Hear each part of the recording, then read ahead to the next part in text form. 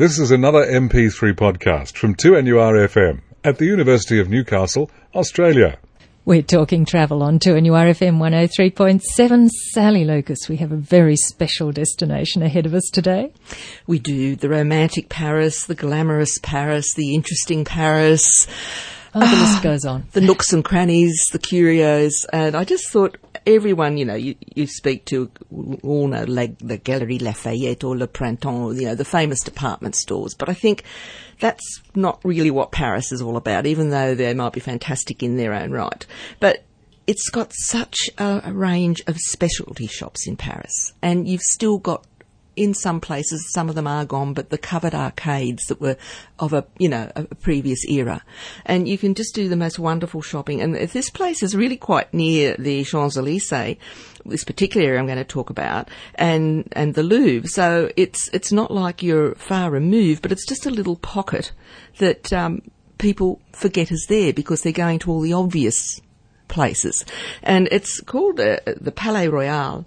And it's a 17th century, beautiful, building, but it's got lovely gardens as well. Now and Paris is full of parks and gardens too. And I mean, not just the Tuileries and the Luxembourg and so on, but there's pockets of little parks and gardens everywhere where you can sit and have a lovely little laze and watch life go by. And, it's always fun in Paris. Oh, it is. And I mean, I've just had some friends come back from Italy and took their two children, 16 and 20 for the first time, who were blown away by the history.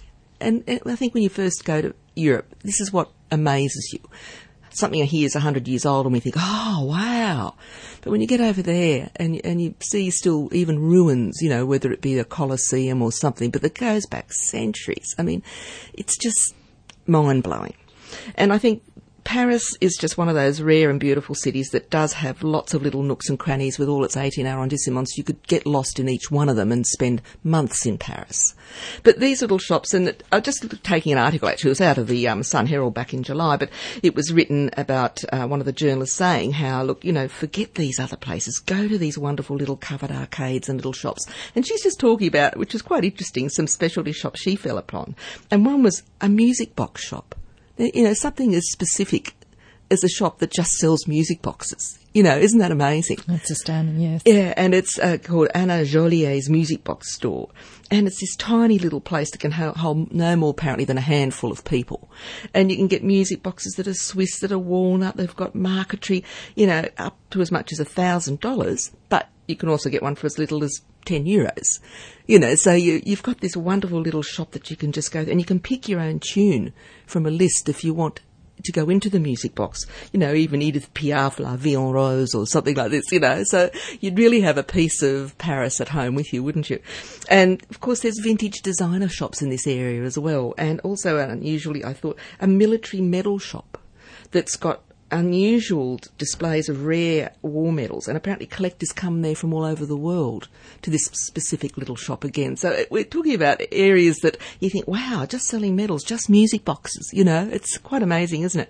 And there's another beautiful shop called Les Salons du Palais Royal Shiseido, which obviously is Shiseido, but apparently it's a very elaborate, beautiful perfume shop. And it was created by a French photographer, perfumer and designer, and it's got this apparently lovely spiral staircase. And you've got obviously Shiseido in there, but it's not just Shiseido, and you've got exquisite engraved perfume bottles as well, So I just think, just remember Paris to get into these little arcades. And it's famous for its markets too, if you recall, Jane. I don't know whether you've ever been there when any of the markets are on, but you've hard to avoid, isn't it? Yes, well, I mean, you've got specific flower markets, bird markets, stamp markets, antique and second-hand book markets, flea markets, art and craft.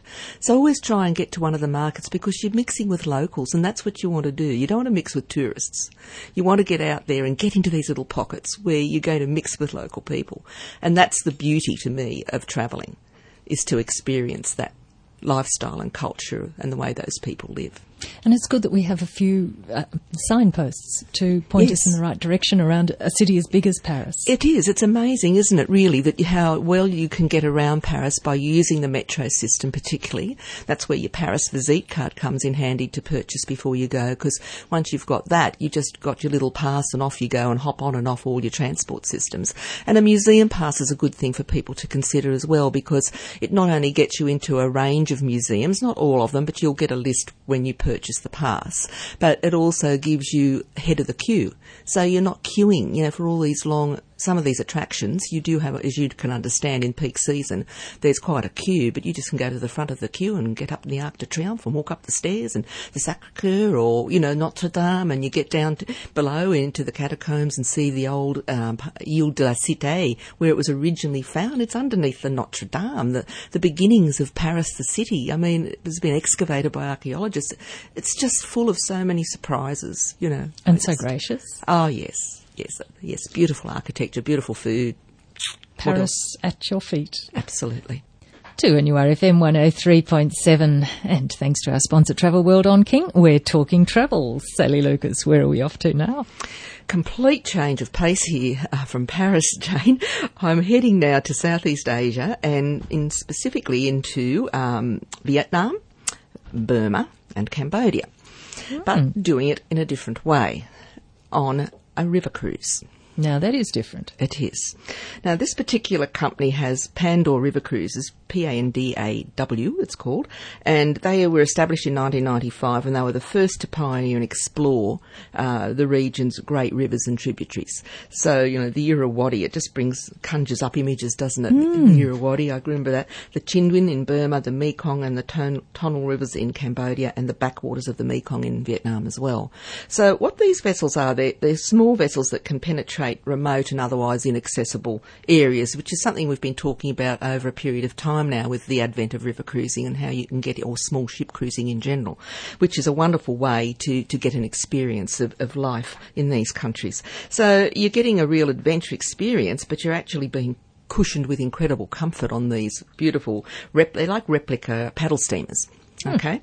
And they've got the highest passenger to space ratio of any ship afloat as their claim to fame. Single sitting, of course, for dining, just smart casual, and they've got the highest staff guest ratio of any ship in the world. So you're getting a really high level of care. And it's more like being like on a 1920s private yacht than on an actual cruise ship.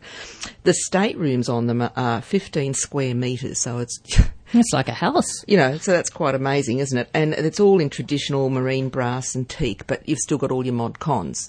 So, and the cabins on the main and upper decks open onto promenade decks with their own seating outside. Can you imagine just sitting? I've just got an image in my mind of floating down the Mekong and just with maybe a gin and tonic or something in your hand at sunset. Wouldn't that be nice? Anyhow, the feature of all these cruises is that once or twice daily they go ashore with local guides as well, so that they get to experience and explore, historical sites, markets, little townships, Buddhist temples, etc.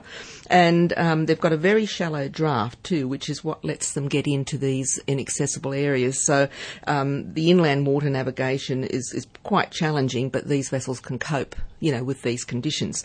Now, their river cruises connect Saigon, or Ho Chi Minh City, if you like, with Angkor Wat via Phnom Penh, and covers over 1,500 miles of Burmese waterways from Rangoon to Pagan and Mandalay and across to Bamod, close to the Chinese border. So you're getting a real wonderful range. So if anyone's thinking of, getting into that area, which a lot of people are, Indochina's become a very popular destination for people to travel to. Just incorporating this, I think, would be a wonderful way, because otherwise if you're in Ho Chi Minh City and you do a day trip down to the Mekong, it's pretty rushed and a long day, and you're not really getting to see what I call the real Mekong, if you know what I'm saying. So you can at least do this. And the same with the Irrawaddy. Rudyard Kipling based his great poem, The Road to Mandalay, on the clunking paddles of the Irrawaddy flotillas and so on. So, poets and writers, Somerset Maugham, George Orwell, have all been and travelled in this area and written about it and quite smitten with it.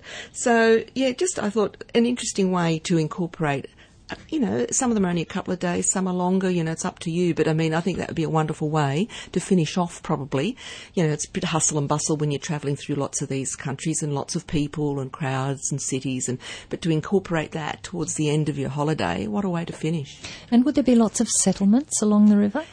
Yes, apparently, yes. I mean, I haven't done it, as I said. I've only done the day trip like most people have done down to the Mekong. But from what I've been led to believe and what I've read up on, yes, so there's plenty to see and do. And as I said, you are getting ashore usually twice a day, so obviously there's plenty for you to observe. I mean, even just when I went to Thailand last year and we followed the Mekong round that Isan area I was travelling, it was amazing how much life there is that you don't realise there is, because most people go to the major cities or destinations in these countries and forget there's these wonderful remote areas just waiting for you to discover and go out there. And life is lived the way it's always been lived. They don't go with modernity. It's their way, it's their culture, and that's the way they like it. Talking travel. We'll be back next Friday after the 1 o'clock news with more from the world of travel. Thank you, Sally Lucas. Thank you, Jane. 2NURFM 103.7.